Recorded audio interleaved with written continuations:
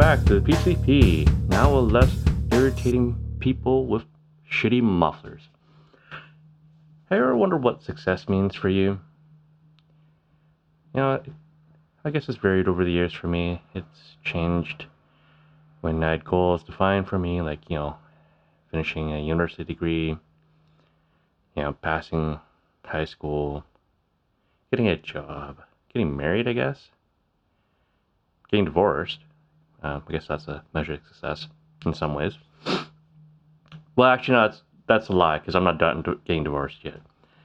But, what defines success, it might be long-term, maybe short-term.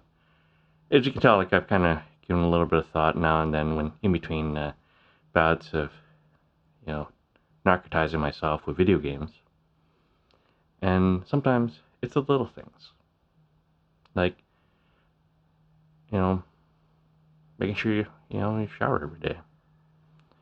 Making sure you're fed well every day, not just eating, half a bag of Doritos for a meal.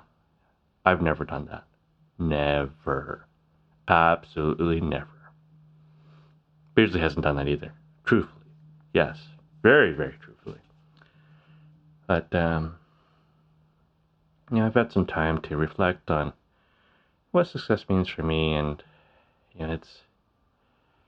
I've had a number of challenges health-wise, and I guess maintaining good health, not being in the hospital, not having my mom freak out if I'm still alive or not every day, not freaking out my parents, whether or not I'm going to actually end up in jail because I lose it, those kind of things, minor things, small things, that's how I measure success.